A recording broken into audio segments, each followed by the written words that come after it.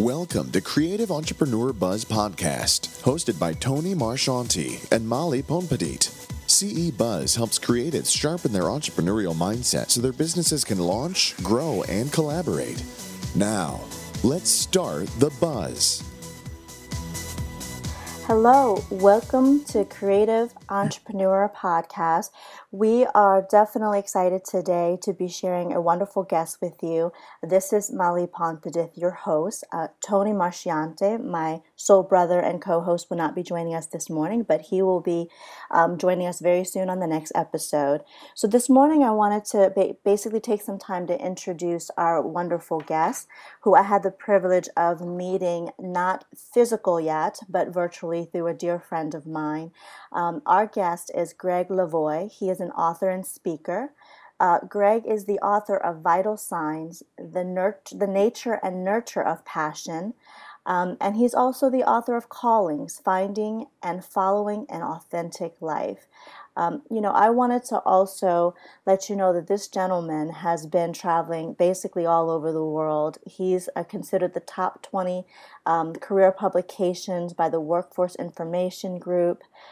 He's also spoken at organizations like the Smithsonian Institute, the Environmental Protection Agency, Microsoft, American Express, the list goes on, universities, banks, you name it. He's considered an amazing lecturer and seminar leader in the business world through educational organizations, governmental, faith-based, and human potential arenas. Want to welcome you, Greg, to the Creative Entrepreneur Buzz Podcast. Thanks so much. I'm delighted to be here.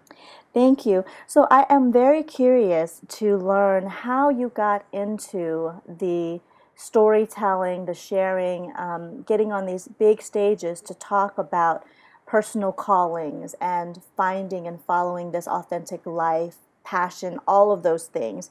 How did that evolve into what you're doing today?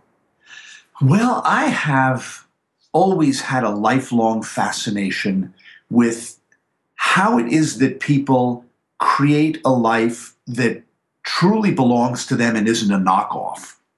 And I think part of it was growing up with two parents, neither of whom really, I think, did what they wanted to do. They chose the security route over the passion route, which I think is a primary drama for a lot of people in their relationship to these issues. And I also grew up on Ritalin. Now, that may be a strange biographical piece to add in here in response to your question, but I mentioned this because I had an interaction at a workshop a week ago in Chicago so this is fresh in my mind. We were talking about something that Larry King had been asked in an interview, who makes a great guest for your show? He said, you've got to be funny, you've got to be articulate, self-deprecating, and you've got to have a chip on your shoulder.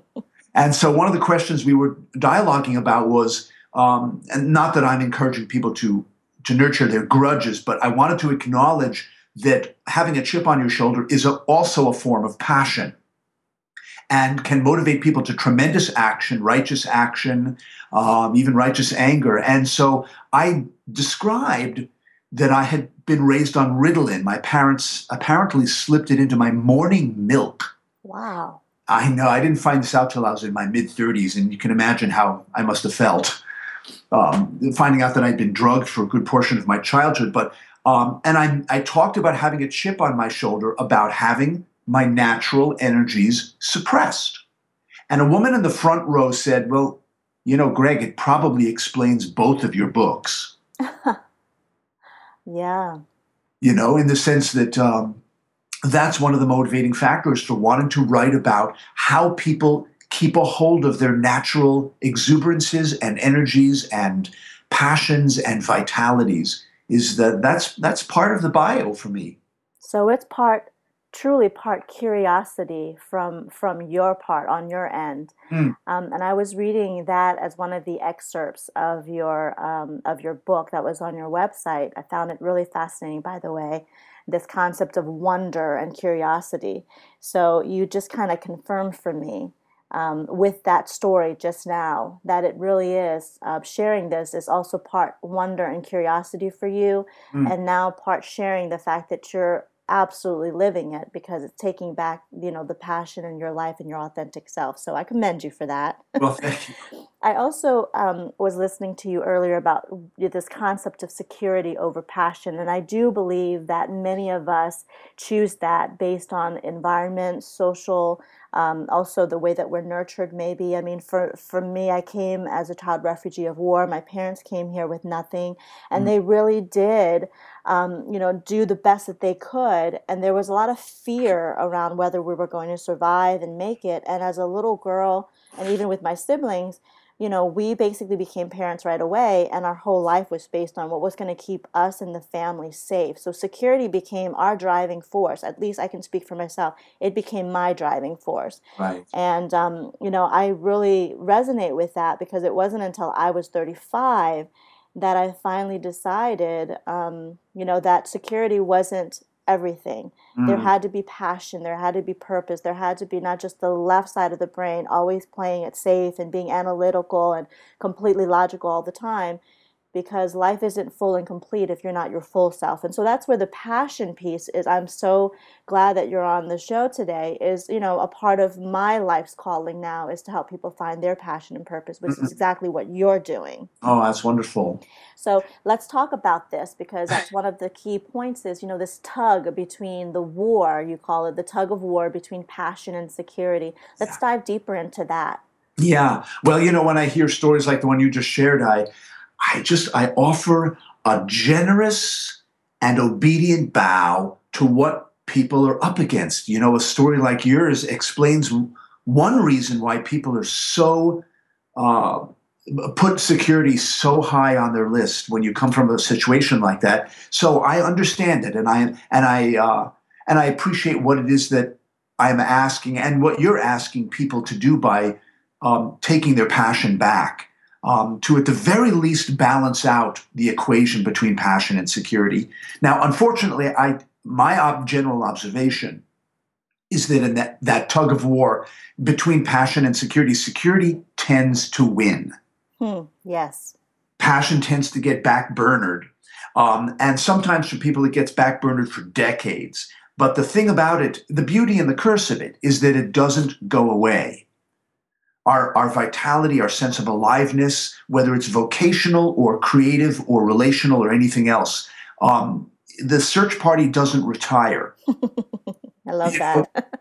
We may give up, but it doesn't give up. And this can be marvelous and wonderful and life-giving, but it can also be incredibly inconvenient.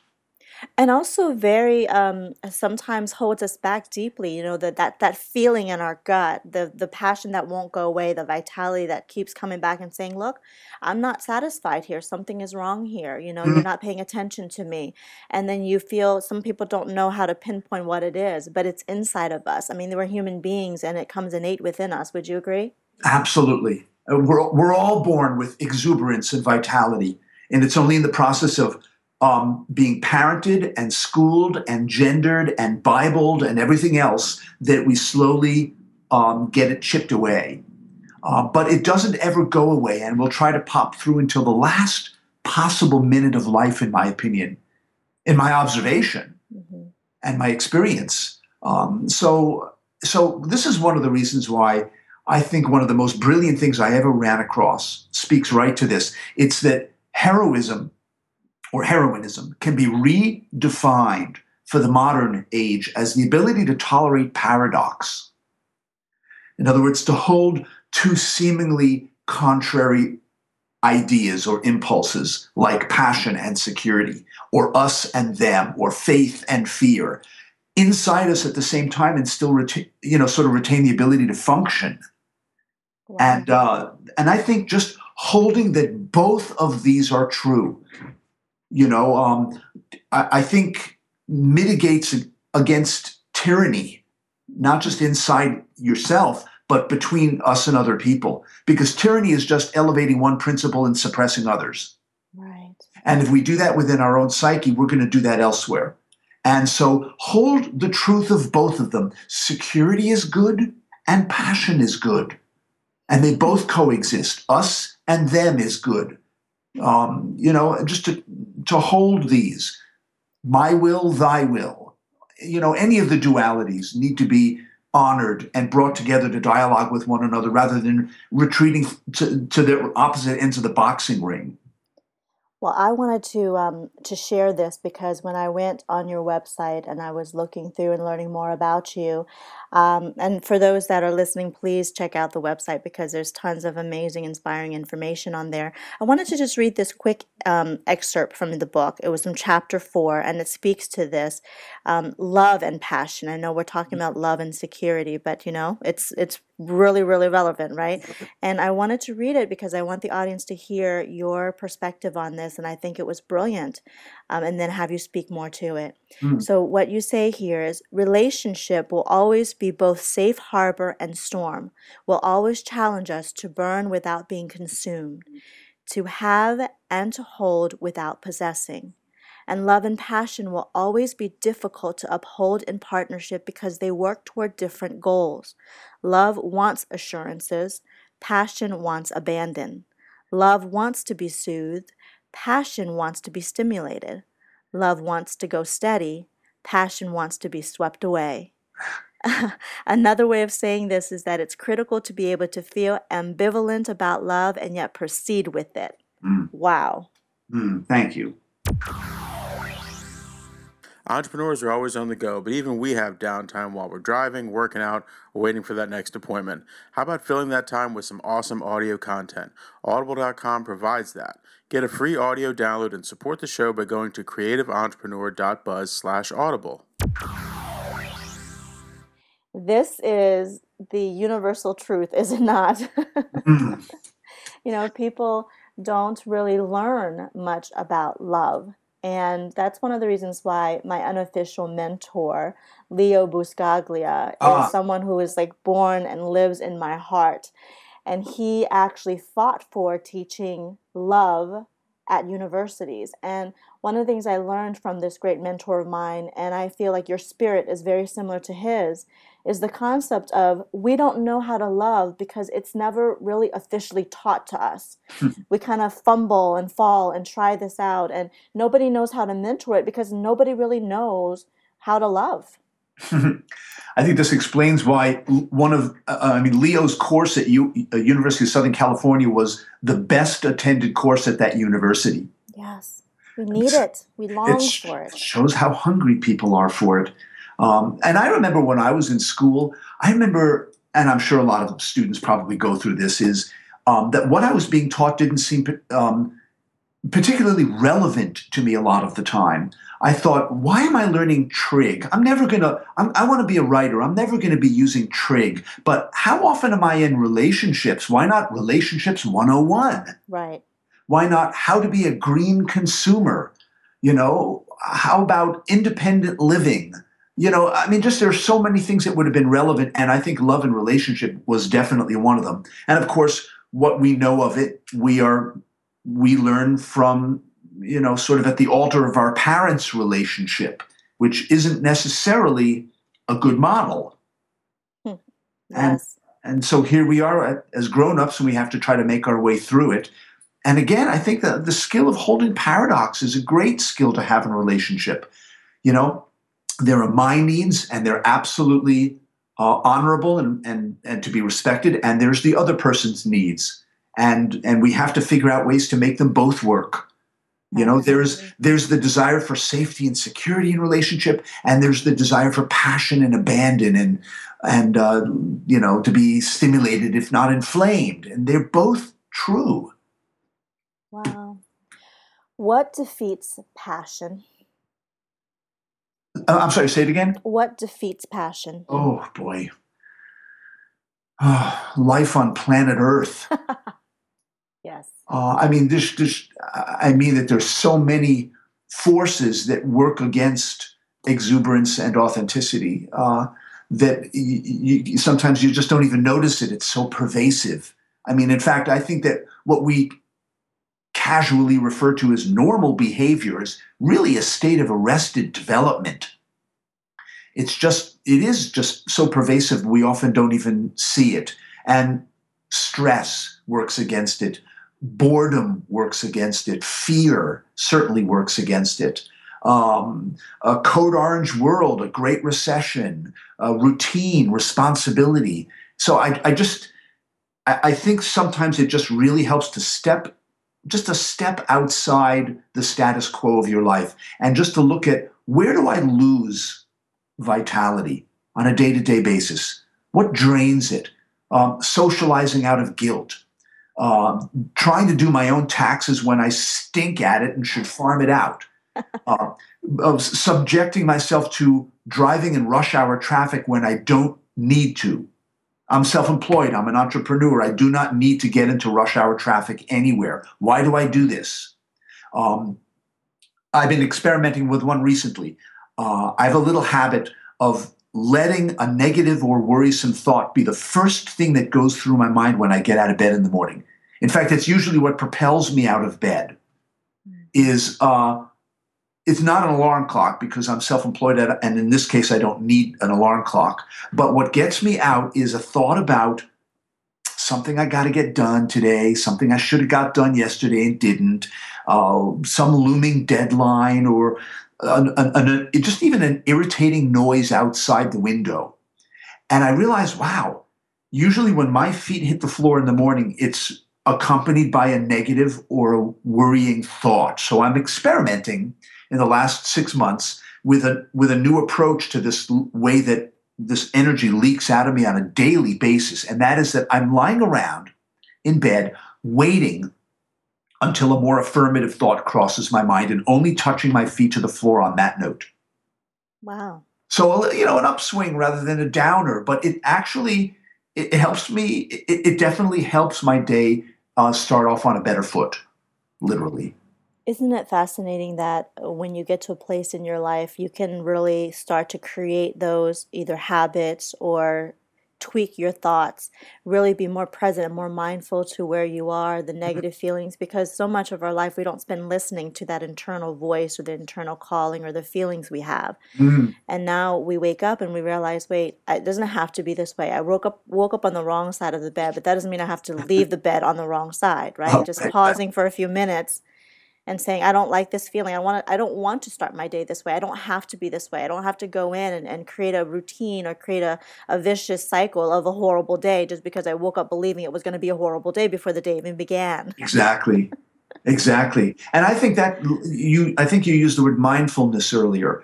I think that is so key. Is just paying attention to whatever is up, but having a kind of a part of your consciousness whose sole job description is just observe and tell the boss, Hmm.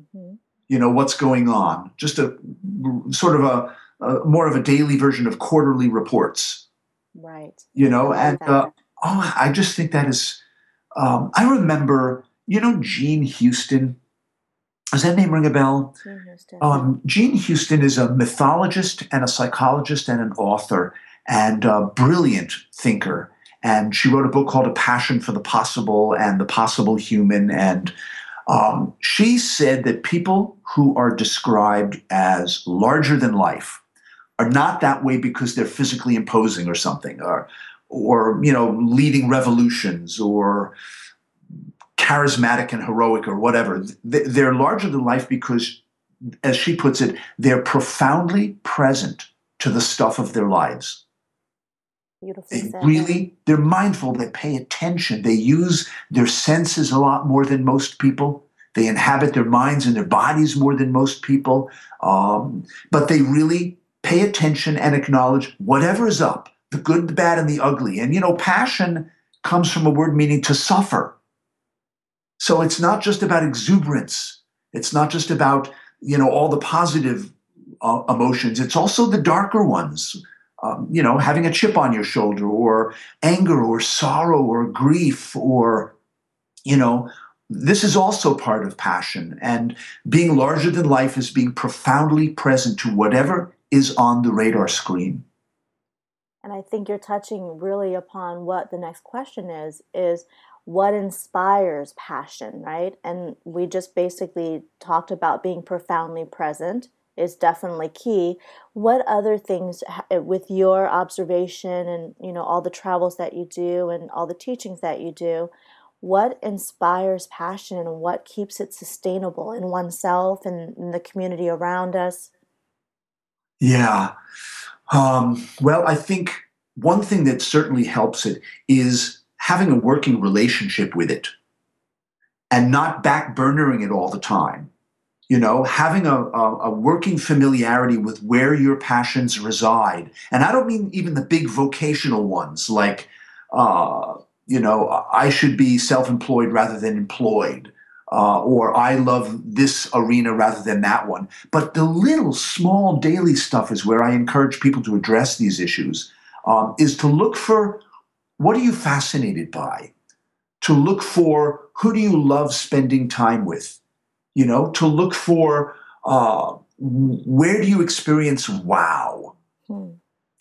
Just to look at all the little ways where passion and exuberance and vitality kind of well up to the surface and start there, rather than thinking, oh, I've got to follow my passion, i.e., quit my job and set up my own business or something to that effect. I mean, that's certainly one version of what inspires passion is doing work we love. Well, I tell you, Greg, I think that's also one reason why people stop and they don't pursue their passion, because this assumption or this pressure around society and even in the business world that if you pursue passion, it means you have to jump out there and become an entrepreneur or go ahead and be self-employed. Mm, And not everybody is meant to be that way. Not everybody is created or is their track or their path is meant to go out and be an entrepreneur. right. Living passionately doesn't mean that you have to go out and build your own business or empire. Living passionately could mean that you walk to work every day with your head held high, creating a community of people because you love to be around your team Mm, and shifting the energy of your organization so that everybody is moving to the same vision and mission. And you can be a true, on the mindset level, true entrepreneur and still have passion for your life. It's not just about work. And that's especially in the US here we do think about passion and our purpose, and it's very tricky because all this defaults around business and work all the time, and it's mm, not about that. To live mm. a full life is everything, every aspect of our life. Oh boy, absolutely. In fact, I look toward my mother as an example of part of what you just described is this focus on work life and the lack of work life balance, or work non-work balance, I should say. Mhm. She was one of the first women on Wall Street back in the early 1960s, and she worked most of her adult life, and she was quite passionate about it, but it was primarily about work. And when she retired, she just went down the tubes. Wow. And I wonder how many people have this experience when they retire, that they discover that they had a kind of a core of depression in them that was just being held in check all those years by busy lives. And when the busy lives stop, or even just, slow down, the depression comes to the fore. And I think part of that it can be the lack of creating balance in your life so that you have not just work, but non-work modes of expression, things that you're passionate about that aren't just about work. And not just because it'll help you when you retire, but because it'll help your relationship with your partner, your relationship with your children, your relationship to your health. I just think this obsession with work is really dysfunctional and detrimental to our health. Entrepreneurs are always on the go, but even we have downtime while we're driving, working out, or waiting for that next appointment. How about filling that time with some awesome audio content? Audible.com provides that. Get a free audio download and support the show by going to creativeentrepreneur.buzz/audible. I would absolutely agree. Well, Greg, I'm going to shift just a little bit here and talk about the creative side of being an entrepreneur, because we are called the Creative Entrepreneur Buzz podcast. So, Mhm. you talked about being self-employed, you talked about being a true entrepreneur. That doesn't come easily. Mm. For a lot of people, and a lot of our listeners are thinking about it or just in the process of or have launched their business, and it's a creative business, it's visionary. And now it's like, okay, how do I get the support that I need? What's next for me? How do I grow? How do I expand? When you decided to move in this direction full-fledged, have you always wanted to be an entrepreneur, or did you stumble upon it? Did you basically put it on a vision board or a mission statement and said, I'm going to do it? No, I wasn't anywhere near that well planned out. I No, I stumbled on it in the sense that I was a reporter, and that's my professional background. That's right.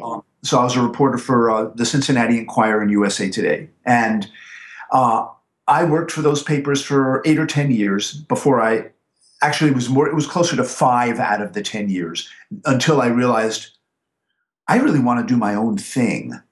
I don't want to be assigned stories. I want to do the kind of stories I want to write. I want to write more nationally and internationally than locally and regionally. And I wanted more freedom. I wanted the free and freelancing. And it was only when I really quit and became a freelancer that I realized how utterly constitutionally wired I am to be self-employed.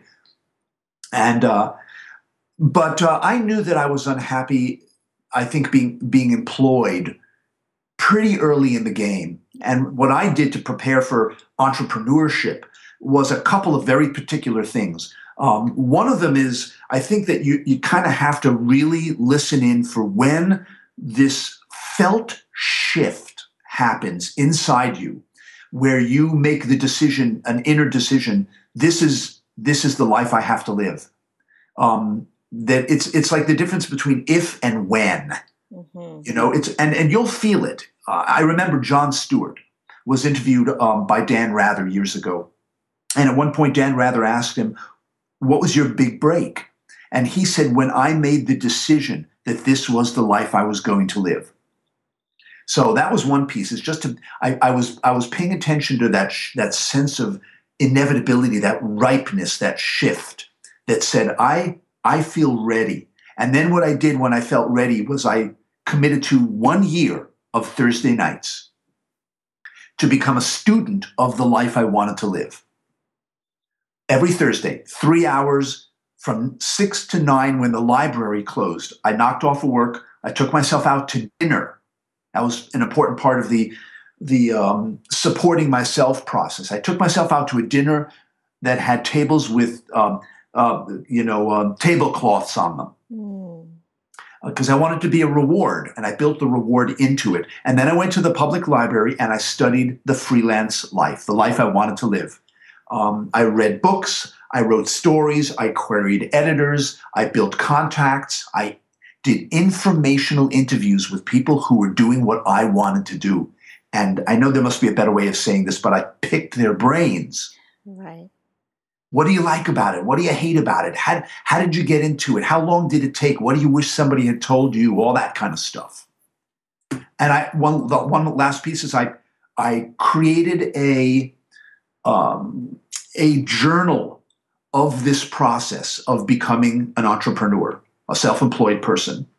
I just went to Office Depot and I got a big ring binder. And over the course of the almost 2 years that it took me to become self-employed, I just filled up that journal with to-do lists and dreams and drawings and informational interviews and fortune cookie messages and anything that was supported the campaign. And on a couple of occasions when I really used that journal was when I came to a grinding halt and I was overcome by the doubt. Not just mine, but other people's. And I would thumb through this journal and I would look at it and I go, I have literally taken thousands of individual steps toward making this happen. There's no way I'm going to quit. And that was the effect of this journal on the work on 2 or 3 particular occasions. It reminded me how far I had come. And I just think sometimes half of success is simply noticing it. You shared some powerful points, and I want to kind of reiterate what you said here because, we have these big dreams before we launch our project or go out on our own and become this entrepreneur, this freelancer, whatever name that, you feel comfortable with, is the hard work that it takes. It's one thing to know and feel that you're ready and say it over and over again. It's another thing to actually get out of bed and go do it. These little action steps, the one thing a day or the one day a week to get a goal accomplished. And that goal could be like you, it took about 2 years and you basically went out full-fledged and launched. It could be writing a book, and we're going to talk a little bit about that, because for me, until I actually had a goal or a plan, it would have taken me years and years and years. It already was taking me 5 years to launch my memoir, but when I actually dedicated every Tuesdays as my sacred writing day, within less than a year, that book was published, and it made a huge difference. And so I'm sharing this and I'm reiterating what you say, because for our listeners, it's important to take the action and to commit to something and create a habit around it, because as a highly creative person too, without that action, without the steps, without the tactics, the logic and the practicality in your creations, then they're just these pipe dreams or these big ideas that never come to form into something of reality. So I want to reiterate that, because what you're saying really validates the work that it takes. It's not just you dream it and then all of a sudden it happens. Oh, I think there's a reason the statistic is, at least it was about 10 years ago when I last looked, that something like 75% of all those who go into business for themselves are working for somebody else again within 5 years. Right. And I think part of the reason for that is, things like poor marketing, not understanding the audience or the market or how to get your ideas and products and services from point A to point, Z in some cases. And also a sense of impatience. I think maybe one of the missing links for a lot of people is impatience. Is patience. And I mean patience on the order of years. Mm-hmm. For some of this stuff. Remember Malcolm Gladwell, Mr. Tipping Point, saying that mastery in any field of endeavor requires a minimum of 10,000 hours of dedicated practice. Here's the math on that. That means 90 minutes a day for 20 years. Right. Wow. If you give up too soon, you're going to give up too soon. Yeah, and also to be, like you said, having the journal to track your progress, to see how far you come, because maybe it's not about giving up, but there is importance to put on pivoting, right? Maybe you're doing something over and over and over again, and it's not working. And how do you tweak it? It doesn't mean giving it up. How do you tweak it? And one of the things that I do want to talk about, Greg, is how do you get support? Because one of the elements that we learn, and both Tony Marchionte and I, with our separate set of clients, our collective clients, the struggle with creative entrepreneurs is that we don't know how to either ask for help, or we don't know where to go for resources. But how critical, a successful business, successful relationship, successful life is not something we do alone. No, absolutely. Yeah. And I'm always, I'm cautious of my own lone wolfhood, my rugged individualist streak that makes it so that I want to, a freelancer, after all, was what somebody who had allegiance to no king and no kingdom. Right. And there's a certain amount of strength in the independent mindset, but there's a certain amount of weakness in it too. And I think that it's important that people don't isolate, with their ideas and their visions and their actions, is that they draw on the power of community to help move them forward. In fact, in a lot of my workshops, I actually demonstrate the role. With a group exercise, I demonstrate the role that community plays in the unfolding of an individual's sense of calling or specific calling in the world. And it's a beautiful demo. We'll do something like a brainstorming group where some individual person, what they call a focal person, gets a chance to see how powerful a community of people can be, and people who don't even know them. So I'm all about personal boards of advisors, dream teams, clearness committees like the Quakers have, brainstorming groups, just anything that helps you draw on the power of community. Now, what would you say to someone that comes to you and says, well, I don't want to share my creative ideas. It's revolutionary, it's visionary, and I don't want to give it away. Someone's going to take my idea and run with it. Yeah. I used to hear that a lot when I was a freelance writer. And a couple of professionals said this to me. He said, when you hear a writer say, why would I want to send my book ideas to an editor? They'll just steal it. They say that's the mark of an amateur right there. Mm-hmm. There's only one person who can write it like you would anyway. And there's lots of ideas out there.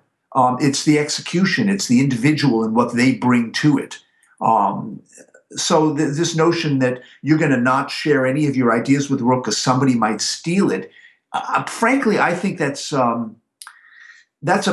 can be a form of procrastination and avoidance. That just, it sounds like something else, but it's not. Gotcha. I just not that people don't steal other people's ideas, but using that as an excuse to not move forward, I think would be foolish. Right. No, I absolutely agree, but I wanted to get your perspective on that because it's what we hear a lot in the creative entrepreneur space, and it is this, need to protect. And it's very similar to the energy, and, big on energy over here, the energy around the word competition. I don't want to contact that person. Doesn't make sense to connect with them because they do what I do, kind of, and that's my competition. And that just, for me personally, it drives me nuts because I'm thinking, gosh, how many opportunities to collaborate and to find the gaps and to see how you can support each other and reach out to a larger community so that you can create more change in the world, right? But I think that energy around, I don't want anyone to steal my ideas, and I don't want to work with this person because they're just going to take my clients, that really harms your progress as a person, as a human being, but it certainly doesn't help, I don't think, to evolve the business if you really want to have a business and not just a hobby. And I think it reaffirms the sense of scarcity and fear, and you don't want that to be, in the soil, as it were, when you're growing a business. This kind of fear and anxiety all the time, rather than throw it open, open share, have some faith in yourself and your own resilience and your own power and your ability to collaborate. And that's just my sense of it. Like I said, I do understand people's concerns around that. Well, let me ask you also then, in terms of running a creative business, how do you focus on the operational side, the business side of passionate work? Where do you get the support? How do you manage all of that?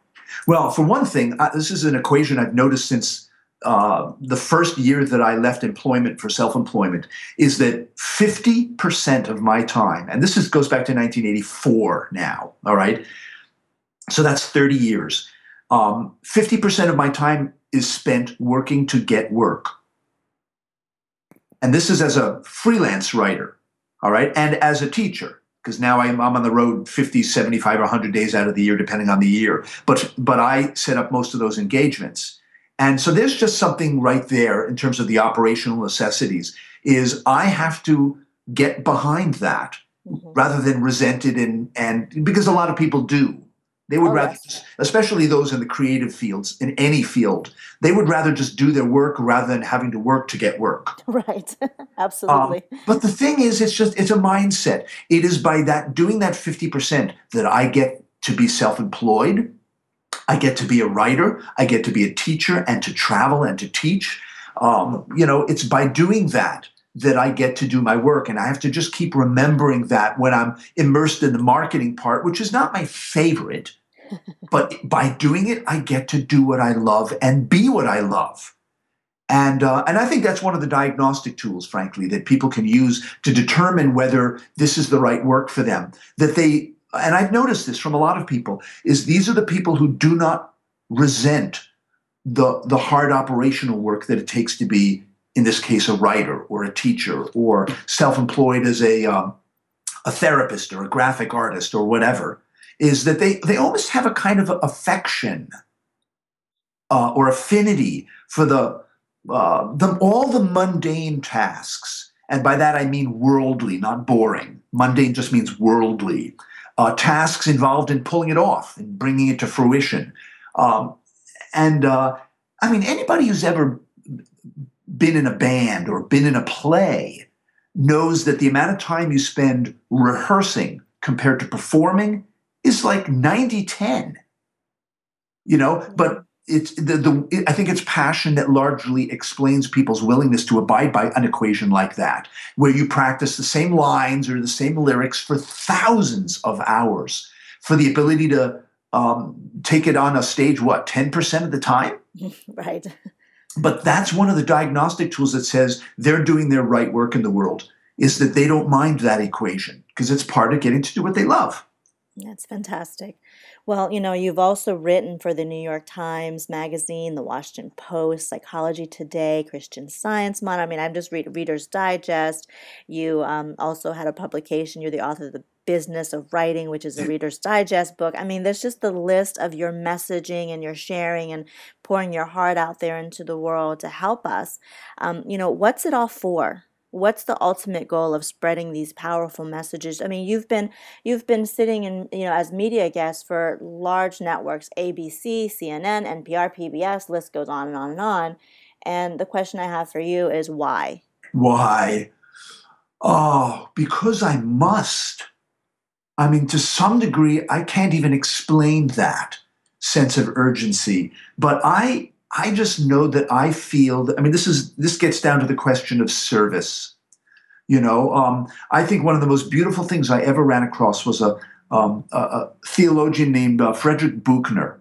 And I don't know if I'm pronouncing that right. It's a German word, so it's probably pronounced some other way. But he says that where your calling is and your sense of calling is the place where your deep gladness meets the world's deep hunger. Mm. And that has always been kind of an operational necessity for me to find that little sweet spot. And so for me, my deep gladness is writing and teaching and helping people take their lives back from all the suppressing, repressing, depressing forces of just life, or culture, religion, schooling, parenting, etc. The sense that life is so rich and we often settle for so little. And there's a way in which that personally breaks my heart. And so I operate from that place. And I also see the place where the world is hungry and in need. I see the hunger for aliveness in people, and I just respond to it. Maybe it partly does come from having watched as a very observant, sensitive kid, two parents who didn't do what they wanted to do, and that sense of yearning to keep getting back to it, and maybe part of my work is to keep my father in the chemistry lab down in the basement, or to keep my mother at her creative writing rather than being a stockbroker, which is like the epitome of security over passion to me. Mm-hmm. I mean, she liked the people work part of it, but she was really an artist at heart, and I think left a lot of that behind. So I think all of that's part of the why. I'm moved by this dilemma in the world and feel like I've got part of my gift is helping in that particular arena. Well, I'm certainly grateful for the work that you do, because having mentors like you traveling all over trying to reach people like us, and I say us as in all of us human beings, it's really important to have that, because if we're not getting that at home and everyone around us is so busy trying to make it through their own lives, who do we have to remind us that we are absolutely extraordinary as we are, that we have everything that lives and breathes inside of us already to make us extraordinary. Right. And when that's not told or taught, we don't know it. That because human beings survive by what's coming to us, how we're being supported, right? It's a human need, a community, and if we don't have that strong community or mentors that really believe that we can live an authentic life, we're not robots, right? We bleed and we have heart and we feel, and there's energy in even a thought. Those things, if they're not taught, they're just not known. Yeah. And so we walk around with a lot of people who just don't know. And so they behave in ways that maybe those that are starting to know are starting to evolve and understand there's more out there for us. Yeah. Then there's judgment, and there's this lack of, how can they not get it? Or, this person is so passionate, woo-woo stuff, it doesn't make sense. because we're not all getting it. We're not going to schools and getting, the education from the very, very beginning of our educational career that this is all okay. This is real. This exists. Yeah. It's not just what's being taught at a curriculum level now at school. So I commend you very much. I do want to talk a little bit about your books, though, because one of my deep passions, I know a lot of people out in the world love to read, whether they listen to audiobooks or whether they read it and hold the books in their hands. It's critical to basically have people continue to share their hearts. So talk a little bit about your books, what they mean to you, what the hopes for these books are. And again, for those that are listening, Callings is the first book, Finding and Following an Authentic Life, that was published by Random House. And Vital Signs, The Nature and Nurture of Passion, was published by Penguin Publishing. So talk a little bit more about, why using these books as a way to reach people. Yeah. It's definitely one of my primary ways of reaching people. I think really, again, what I'm just after is not just helping people follow a passion, which frankly is a lot of what the Callings book was about. It's the vocational piece largely, but helping people develop the skill of passion, which is, I think, largely what Vital Signs is about. And it's one of the ways that I also distinguish between the books when people ask. Vital Signs is about kind of a skill or a stance that you take toward the world that helps you just simply live more passionately in a general sense, not just in a vocational sense. So I think between the two books, I'm kind of covering the waterfront on the subject. But it's really just...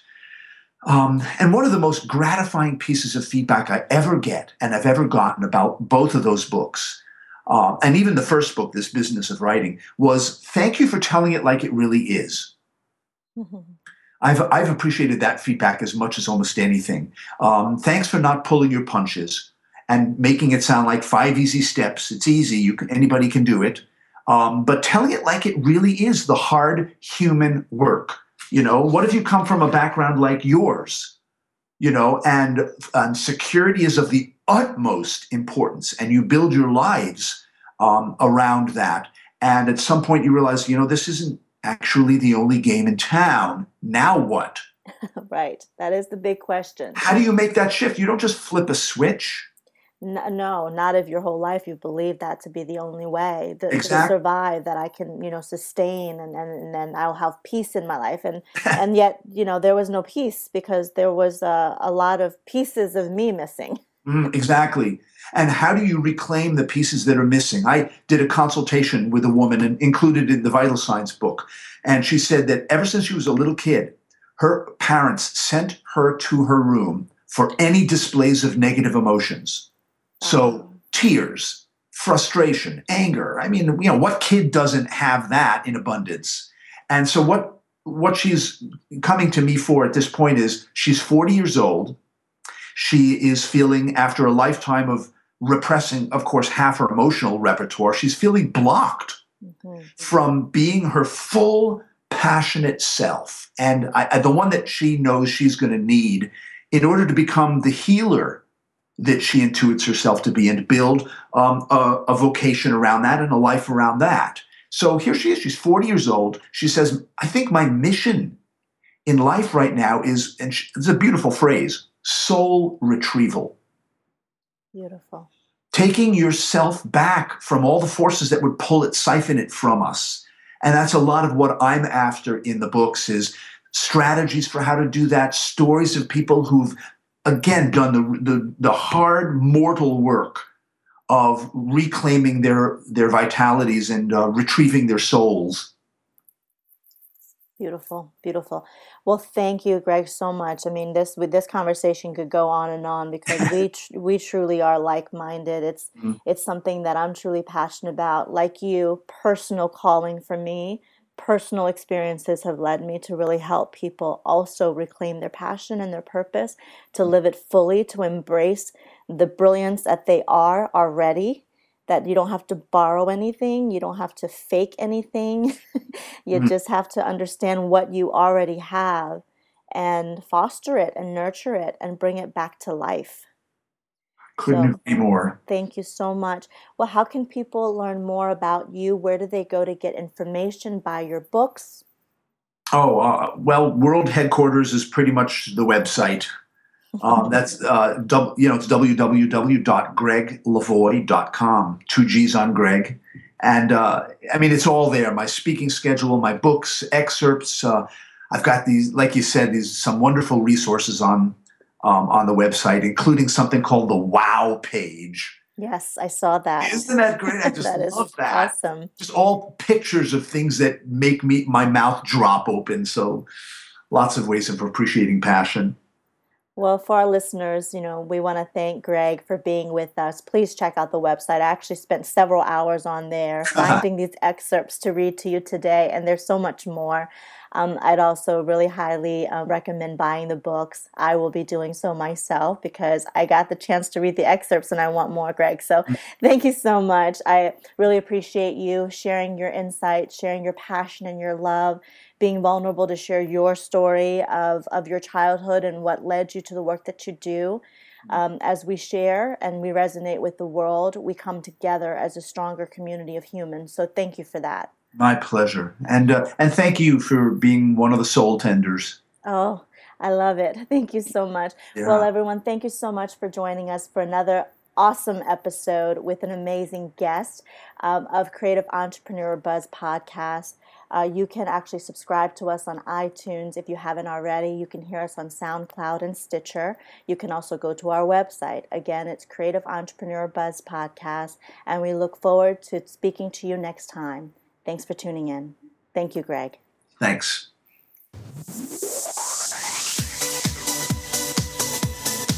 CE Buzz helps creatives sharpen their entrepreneurial mindset so their businesses can launch, grow, and collaborate.